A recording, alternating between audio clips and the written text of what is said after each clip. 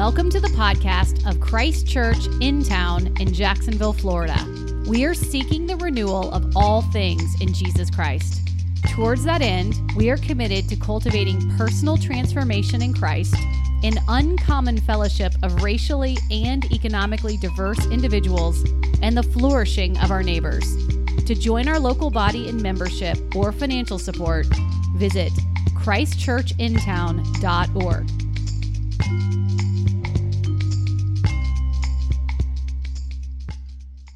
Our scripture reading today is Genesis 11:27 through 12:3. Now these are the generations of Terah. Terah fathered Abram, Nahor, and Haran fathered Lot. Haran died in the presence of his father Terah in the land of his kindred, in Ur of the Chaldeans. And Abram and Nahor took wives. The name of Abram's wife was Sarai, and the name of Nahor's wife Milcah, the daughter of Haran, the father of Milcah and Iscah. Now Sarai was barren. She had no child. Terah took Abram his son, and Lot the son of Haran, his grandson, and Sarai his daughter-in-law, his son Abram's wife.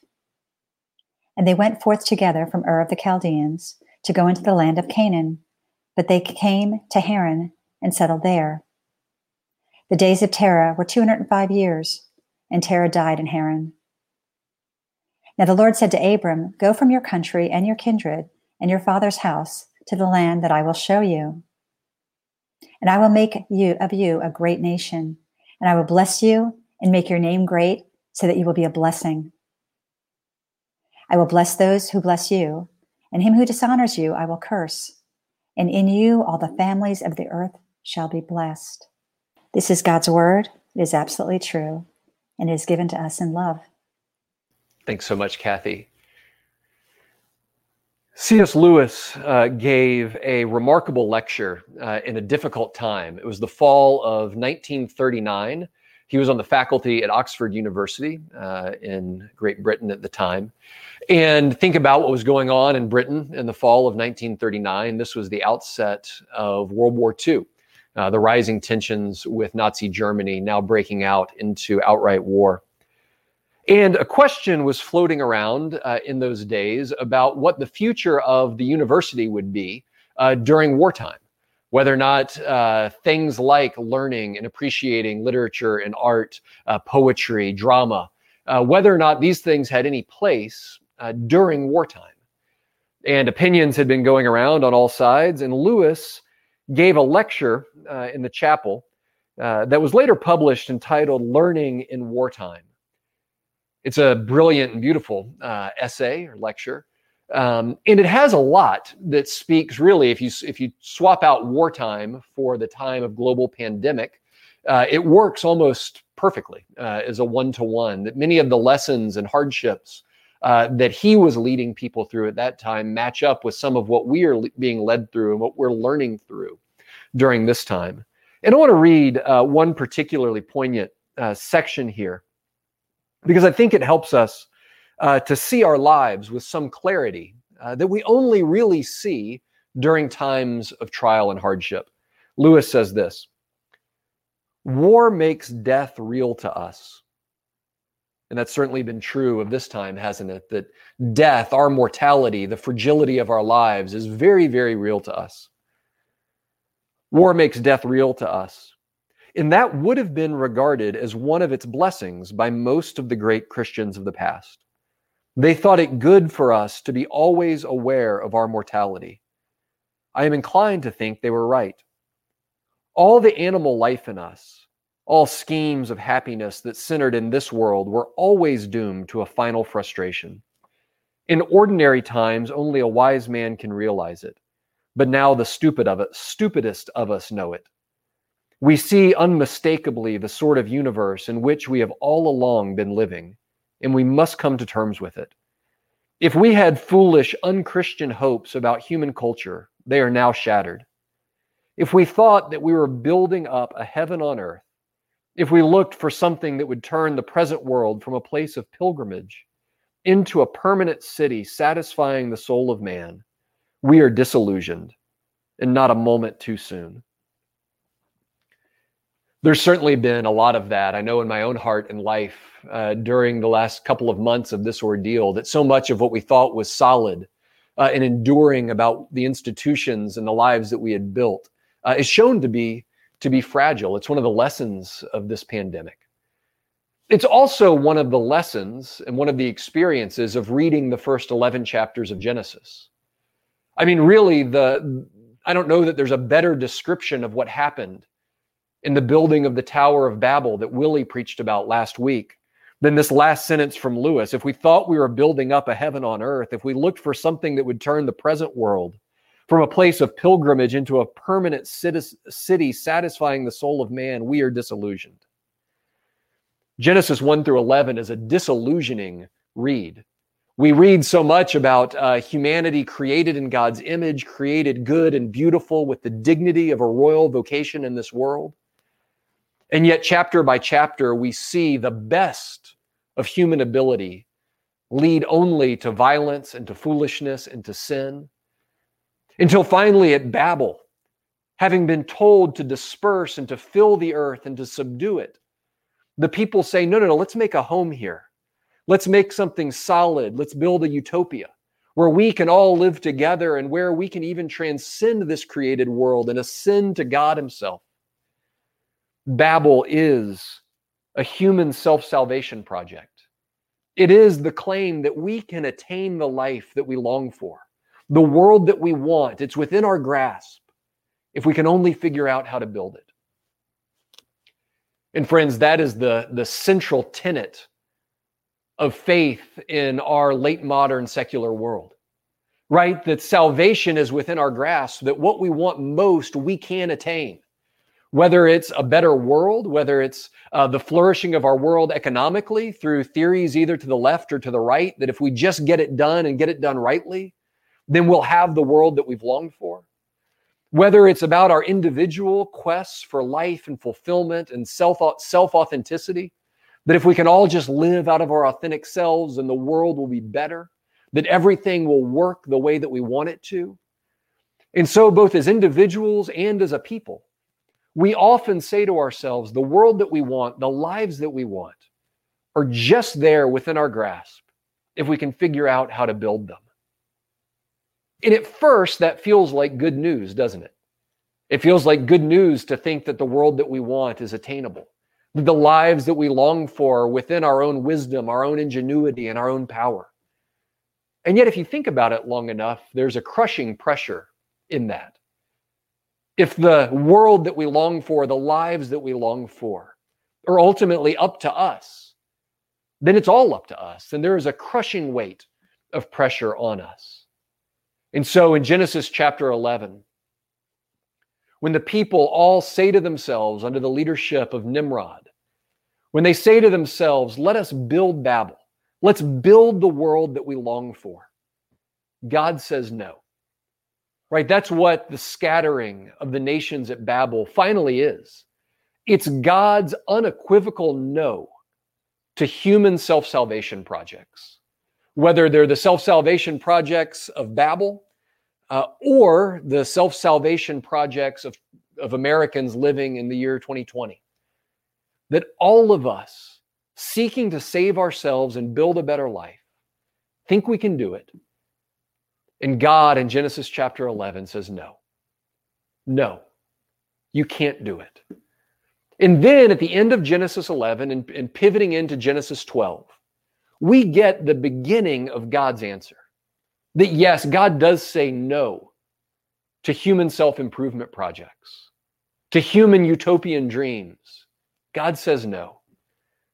But in Genesis 11, towards the end, and then in 12, we get the beginning of God's deeper yes. That he has said no to our self-salvation projects, but he said yes to us. He said yes to our world. He said yes to salvation, but it has to come from a different source. It has to come in a different way. And so that's the story that we really see beginning with the call of Abram. After Babel, the story continues with a genealogy that starts in Genesis 11, chapter 11, verse 10, and goes on to verse 27. We skipped over that part. We've read a lot of genealogies in this series. So I thought I would spare Kathy reading another one and you all listening to one. You know, at least when we're gathered in person, you're a captive audience. But there's nothing keeping you from surfing Facebook or looking at the news or something else if we read an entire chapter of genealogy when you're on your internet. But this one is a direct genealogy from Shem, the son of Noah, who was blessed, all the way down to the birth of Abram. And in this genealogy, getting to Terah, Abram's father, which is where we picked up our story, we really see the tone of the biblical narrative pivot. Because Genesis 1 through 11 is really the story of the entire world, right? It's the story of these big global events: creation, fall, flood, Babel. These are stories that involve the entire human family. But in Genesis chapter 12, when God calls Abram, it sets the tone for the rest of the Bible, where the rest of the story is never going to lose touch with what happens to the rest of the world. That's going to be crucially important for us to see, and we see it even in this passage, that the blessing of Abraham is always meant to be for the blessings of all the families of the earth. But the story is going to zoom in, and God's redemptive plan is going to zoom in on one man and his family. So from here, the story is going to go from being a story about everybody everywhere to a story about Abraham and about his children, Isaac and Jacob.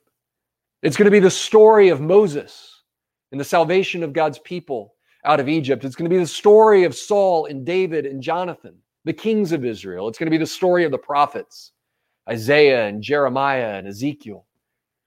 It's ultimately going to be the story of Jesus, the descendant of Abraham, through whom all these promises come to bear, through whom the entire world will be blessed. It's the story that we often refer to as the story of the covenant, that God enters into a special relationship with a particular group of people, not just for their sake, but so that through them he might reach the entire world, that through them the salvation that we all long for, the better world that we all dream of, the life with God we were created for, would come to be known, as he says here, to all of the families of the earth. And so we want to look at this call of Abraham, starting in chapter 12, verse 1. And there's really some amazing parallels that the author intentionally draws between the call of Abraham at the beginning of chapter 12 and the work of the tower builders of Babel at the beginning of 11. And in this contrast, we see the vastly different way that we believe our salvation comes, and the way that God reveals his salvation will come. The first of these contrasts we see right there in verse 1 of chapter 12. Now the Lord said to Abram, go from your country. The call of Abraham begins with God's voice. It begins with God addressing Abraham and calling him to an obedient life of leaving everything he's known.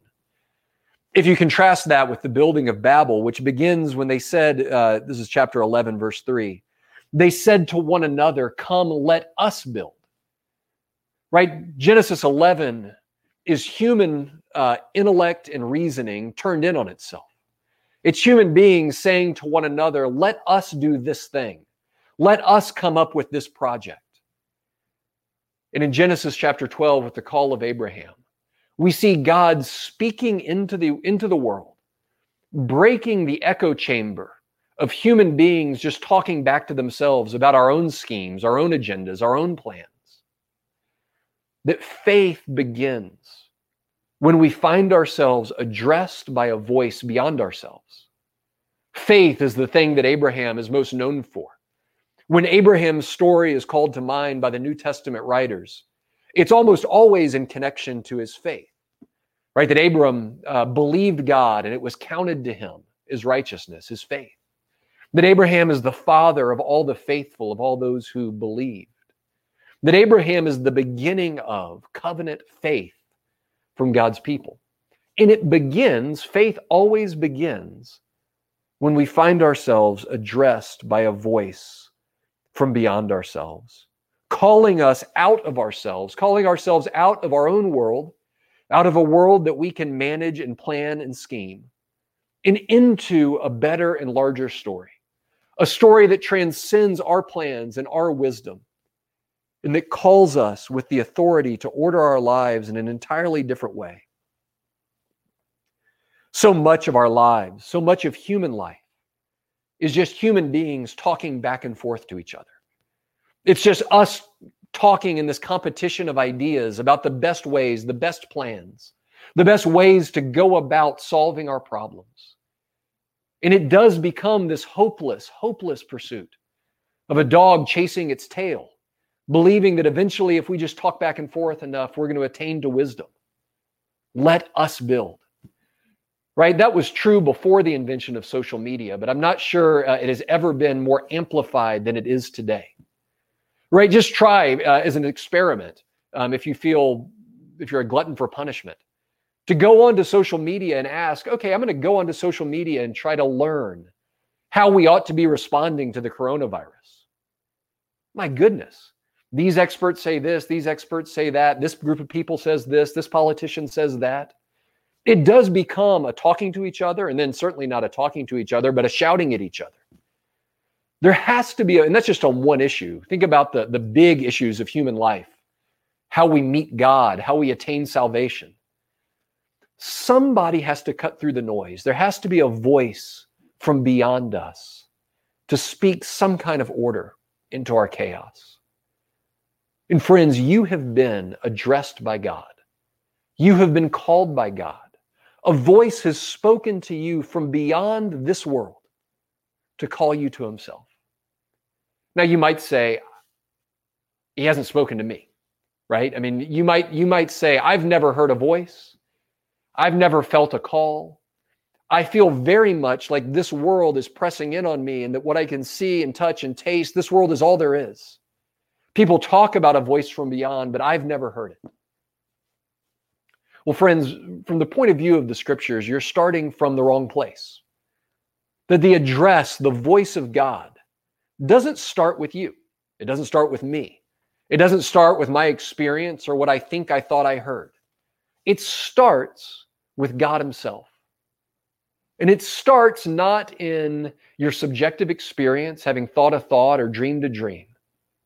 It starts in God's revelation of himself. And the scriptures tell us that God is not silent, right? That he speaks to us, that he wants to be known by us, that he's not content to hang out in heaven while we try on earth to do our best to figure it out. He speaks to us. The Christian conviction throughout our history has been that he speaks in the pages of the Bible. But beyond that, he speaks in the person of his Son. When John, in writing his gospel, starts it with, in the beginning was the Word, and the Word was God. The Word was with God, and the Word was God. And then the Word became flesh and dwelt among us. Right? God's Word, his voice, his self-expression, his call, took on flesh and blood and came to you. He came to me. He came to us in the person of Jesus. In other words, in Jesus is everything God has ever wanted to say to you. If you wonder what God thinks about you, if you wonder if God has a plan, if you wonder if God has anything to do with you, look to Jesus. Look at the way that he loves. Look at the way that he pours his life out for a sinful and erring humanity. Look at his patience. Look at his tenderness. Ultimately, look at his death on the cross. Look at his resurrection and his empty tomb. That when God breaks his silence, when God speaks, it's a message of self-giving love. It's a message of embrace. It's a message that calls to you and urges you, just as the voice spoke to Abram. The voice said to Abraham, go, leave this country. Leave your father and mother's house, the only world you've ever known. And Jesus comes to you and he says, follow me. Follow me. It's what he said to his disciples. It's what he said to Peter when he found him mending his nets by the Sea of Galilee, a fisherman. He said, Peter, leave this. Come, follow me. Leave this life you've known. And Peter did. He dropped his nets and he went. He says to Matthew, the tax collector, the swindler and the cheat, when he finds him sitting at his tax booth, where he got rich at the expense of God's people. He says, Matthew, come follow me. Leave this life. Leave this sin. Come and follow me. And Matthew left it all and stepped into a new life and a new world, unlike anything he'd ever known. Now, it didn't always go that way. I'm reminded of the story in Luke 18 when the rich young ruler comes to Jesus and asks him, Master, what should I do to inherit eternal life? And after some back and forth, Jesus says, essentially the same message, leave everything. Sell your possessions, give to the needy, and then come and follow me. And we're told that that young man went away sad because he had great wealth. But the call to each of us is the same. Jesus says, follow me. Leave the land of your comfort and your security, your survival strategies, your self-salvation plans. Leave those things behind. Leave those other voices. Tune your ears and your heart to my voice and follow me. And so Abraham does. That's what faith is. Faith is hearing that voice beyond yourself and answering that call, hearing God's yes, and then saying yes, and walking in faith with one that you cannot see, often cannot hear, but know through Jesus. And so then we see the second difference between God's plan and human plans. Again, in chapter 1, or in verse 1, the Lord says to Abram, go from your country and your kindred and your father's house to the land that I will show you. Right? Faith is leaving and stepping into an unknown future. It's stepping into something that you cannot yet know. How different this is from the tower builders of Babel, when they say in verse 4, let us build a tower, lest we be dispersed. Right? The driving impulse at Babel was one of security. Right? They felt their vulnerability and their fragility, right? If they were to be scattered over the earth, if they were to live in their families, if they were to go and be obedient to fill the earth, they would be vulnerable. There'd be a smaller group of them. They'd be in the wild. And so they said, no, let's come together. Let's build something here that we can see and touch and know. Build bricks and build a tower. It was a choosing of security over trust. And now here's Abraham stepping into a world that he cannot know at the command of a God that up to this point he had never met. Right? We're told in Joshua chapter 24 that Terah, Abram's father, worshiped idols. He worshiped other gods in the land beyond the river, is the way that Joshua says it. Right? So Abraham grew up worshiping other gods. He grew up receiving his religion from his father. And yet here, being addressed by a God he had never met, never known, wasn't raised to know. He's addressed, and God tells him, go into a land that I will show you. Right? You got to leave everything and take my word for it that it's going to be good. This is why the author of Hebrews, in Hebrews 11, that great chapter where the author goes through many of the stories and characters of the Bible, pointing out their faith. He says this about Abram in chapter 11, starting in verse 8. By faith, Abraham obeyed when he was called to go out to a place that he was to receive as an inheritance. And he went out not knowing where he was going. By faith, he went to live in the land of promise, as in a foreign land, living in tents with Isaac and Jacob, heirs with him of the same promise. For he was looking forward to the city that has its foundations, whose designer and builder is God. I love that line. Abraham went out not knowing where he was going.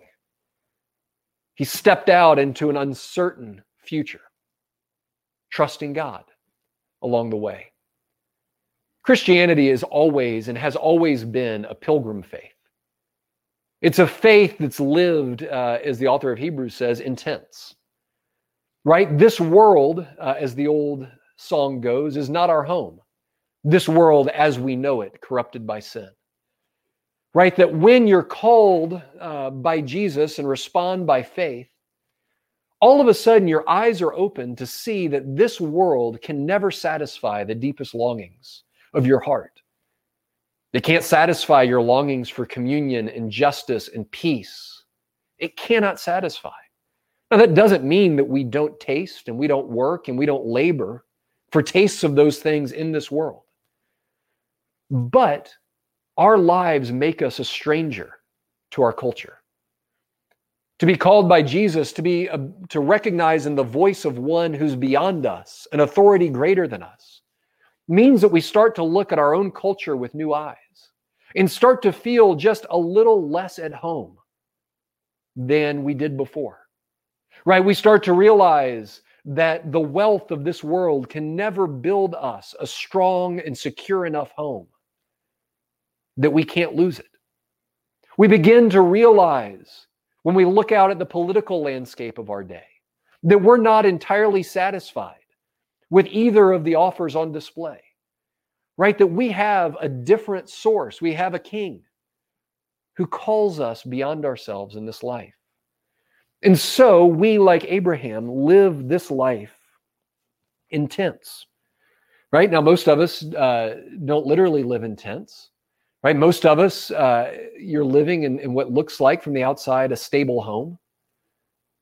But yet the call that comes to each of us calls us to treat even what we look at as security in this life, realistically, as a tent and not as a tower.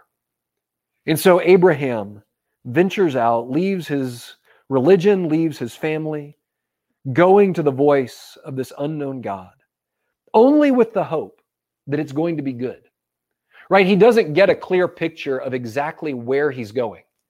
He doesn't get a roadmap to Canaan. He doesn't get a soil sample of the land to know that it will support him and his family. He's sent out by faith. His trust is in the one who makes the promise, not in the content of the promise, right? He trusts the content of the promise. He trusts that it's going to be good because he's learning to trust the one who made the promise. He trusts, even in the absence of detail, that the reward will be there because he's venturing everything on the character of the one who makes the promise. Friends, that is the way it is for us in following Jesus. Right? It's trusting him for our destiny, trusting him, not the details of where we're headed. We don't know the details, right? We don't know all of them. I can't tell you how the future of your life is going to go, right? I can't navigate the ups and downs and the diseases and the heartbreaks and everything that your life is going to hold. But I can tell you that you can trust the one who calls you, that you can trust Jesus. He doesn't even honestly give us that many details about our ultimate reward, about what heaven will be like. I got in one of these conversations with my own kids earlier this week, wondering as they ask questions about what heaven's going to be like. And usually, it's at the level they ask, at the level they can understand, just as I do, right? It's questions like, are there going to be video games in heaven? Is there going to be pizza in heaven? Is there going to be ice cream in heaven?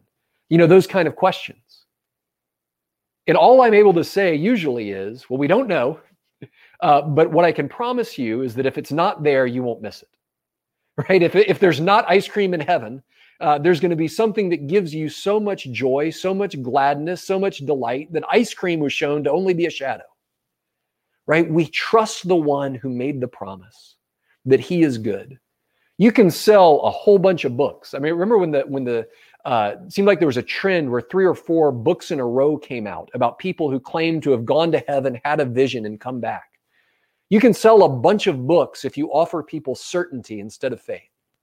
If you offer people content of the promise instead of not blind, but bold trust in the one who makes the promise. Look, the disciples struggled with this. When the rich young man that we talked about earlier in Luke 18, when he walks away from Jesus sad, the disciples themselves are sad, right? Look, I mean, if they see this guy who decides not to leave his wealth, and they just walked away from their own lives, their own industries, their own wealth, they're going, what about us? We've left so much to follow you, Jesus. And so they ask, then who can be saved? Jesus says, what is impossible with man is possible with God. And Peter said, see, we have left our homes and followed you.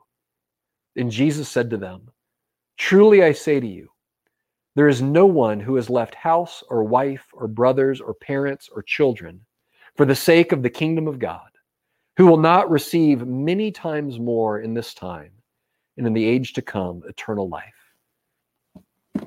Jesus is saying, essentially, you know me. You can trust me. To leave those things is going to be proven to be nothing. In this life, you're going to taste the blessings of my Spirit, the fellowship of my church, the life that I offer you in communion with God. You're going to taste real blessing in this life and 10 times more beyond. We can trust the one who calls and the one who promises. And then finally, the last of these contrasts that we're going to look at is in verse 2. God promises Abraham, and I will make you a great nation, and I will bless you and make your name great so that you will be a blessing. I will make your name great. Contrast that with what the builders of Babel say in verse 4. Come, let us make a name for ourselves. Right? They're fixated on making a name for themselves. And God says to Abraham, I will make your name great. Now, I love what God doesn't say. Right? He doesn't say you shouldn't worry so much about having a great name. Name here being a stand-in for reputation, for a life that matters, a life that blesses, a life of significance and purpose. God doesn't say, don't worry about that. He doesn't say, make my name great and forget about your name. He says, I will make your name great. I think here we are at the crux of what Jesus says when he says that everyone who loses their life for my sake will find it. Right? Everyone who seeks to hold on to their lives will lose it. If the focus of your life is to magnify your own name, if the focus of your life is to make your own name great, your own name famous, your own name well thought of, to build yourself a kingdom in this world, if you seek that first, you're destined to come up empty. The grave comes for all of us and levels all of our kingdoms. But, as Jesus said, if you seek first my kingdom, all of these things shall be added to you as well. What makes a life great, what makes a life worthy and purposeful, what makes a life matter to a family or to a city, what makes a life great is labeled by God, right? Faith means that you let God describe and God fill in the description of what makes for a meaningful life for you, what makes for a great life. And for Abraham and for us, what it is there in that promise that I will bless you and you will be a blessing, right? That you will be blessed. The full blessing of God's love and his grace and his favor and his mercy will be on you. His life by his Spirit lived in you and through you, you will be blessed in order that you might be a blessing for those around you. Now, of course, Abraham, we're told in Hebrews 11, died without seeing the full fruition of what he trusted God for by faith. But Abraham did receive what he was promised. Right? At one point, Abraham is not only promised here that all the families of the earth would be blessed through him. God goes on to promise him that his descendants will be as many as the stars in the heavens. He said, you'll be more able to count the sand on the seashore than to name and count your descendants.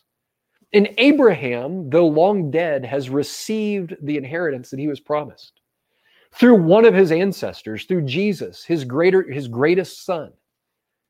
Jesus is ultimately the one, what God says to Abraham here, all the people that bless you will be blessed and those who curse you will be cursed. Right? That's what finds its ultimate fruition in Jesus. He is the one person in all of humanity that can be said of. That to bless Jesus, to recognize him as beautiful and good and true and loving and righteous. To bless him is to receive blessing. And to curse him is to ultimately be left outside with the curse. But in Christ we have been blessed. And that blessing that we have received is not meant for us. It's meant for the good of the entire world. We are blessed in order to be a blessing. Abraham was, Christ was, and the church is. right? That's our vocation as a church. It's to receive the blessing of Jesus, to receive his love and his spirit and his power and his life. Not for ourselves, but in order to bless our city, to bless our world, to bless our community. Jack Miller used to say that grace is not a coin meant to be spent only on yourself. There's a beautiful passage in 2 Kings where a group of 3 lepers living in a city under siege by its enemies, having nowhere else to go, the city's at a place where people are desperate and starting to think about eating themselves. Right? These are dark and desperate times. These 3 lepers, already outcasts, think to themselves, we've got nothing to lose. Let's leave the walls of the city. And as they go out, they miraculously find that the enemy is left. And they walk into the tents of the enemy and they find food and wealth. They find a banquet set for them. They find all of the wealth and the armor of their enemies. And at first, they just start to gorge themselves. They're starving. They have been starving. So they just start eating. They start storing up their wealth. And then one of them looks to the other and says, what we are doing is not good. We have to go back into the city to tell everyone that we've found a feast, that we've found a banquet, that we've found wealth, that instead of death, we can receive life. And that's the picture of the Christian mission, that we're blessed in order to be a blessing. That we, like those lepers or beggars who found food, going back to tell others where we've found it. Not because we're better, not because we're smarter, not because we're more righteous, but because we have recognized the voice that calls us to so much more than we could ever leave behind. I'll wrap up with this. This is a quote from J.I. Packer, a great English theologian. He says, what is the church? What is the church? I mean, that's a question that this crisis is pressing us to answer, isn't it? You'll hear people talk. I mean, the news is notorious for talking wrong about church. But you'll hear church talked about, well, is it time for the church to open? As though the church is currently closed. You'll hear talk about the church oftentimes in terms of a place that we go instead of a people who we are, right? That it's like a business to be opened instead of a community living a certain life together. And the scriptures always call us to remember that the church is a who, not a what. It's a who, not a where. It's a who, not a when. And so from that standpoint, the church can no more be closed than Jesus could be kept in the grave. Right? The church exists where his spirit lives and breathes and where it unites us as his people. And yes, we are made and called to worship in person, and we long to be able to do so. But it's important, and I've been sustained through this by remembering that the church is a who.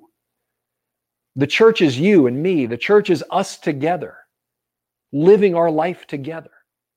And so, that wasn't the quote, that was me. Packer says this: what is the church? It is the true seed of faithful Abraham, Jew and non-Jew together, chosen by God, justified through faith, and freed from sin for a new life of personal righteousness and mutual ministry. It's the family of a loving Heavenly Father, living in hope of inheriting his entire fortune. It's the community of the resurrection, in which the powers of Christ's historic death and present heavenly life are already at work. Sons and daughters of Abraham, living by faith in the one who calls us, the one who promises us, and the one who knits us together in new life. Let's pray.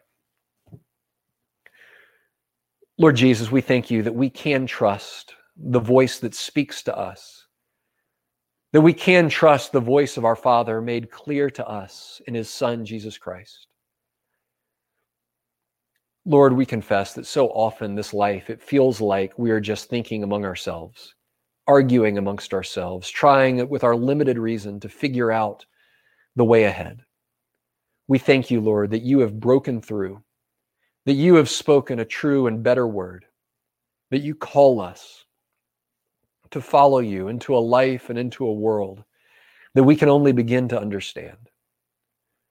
Lord Jesus, we follow you, not because we know all of the details about how the story will work out, but because we trust you. because we recognize in your voice the voice of love and mercy and compassion. We recognize in your voice the power and the authority of our King. And so, Lord Jesus, help us in our unbelief. Help us to follow you by faith. Help us, Lord, to set our own hearts on pilgrimage with you into the world that we were made for. And it's in Jesus' name we pray. Amen. Thank you for listening to our podcast.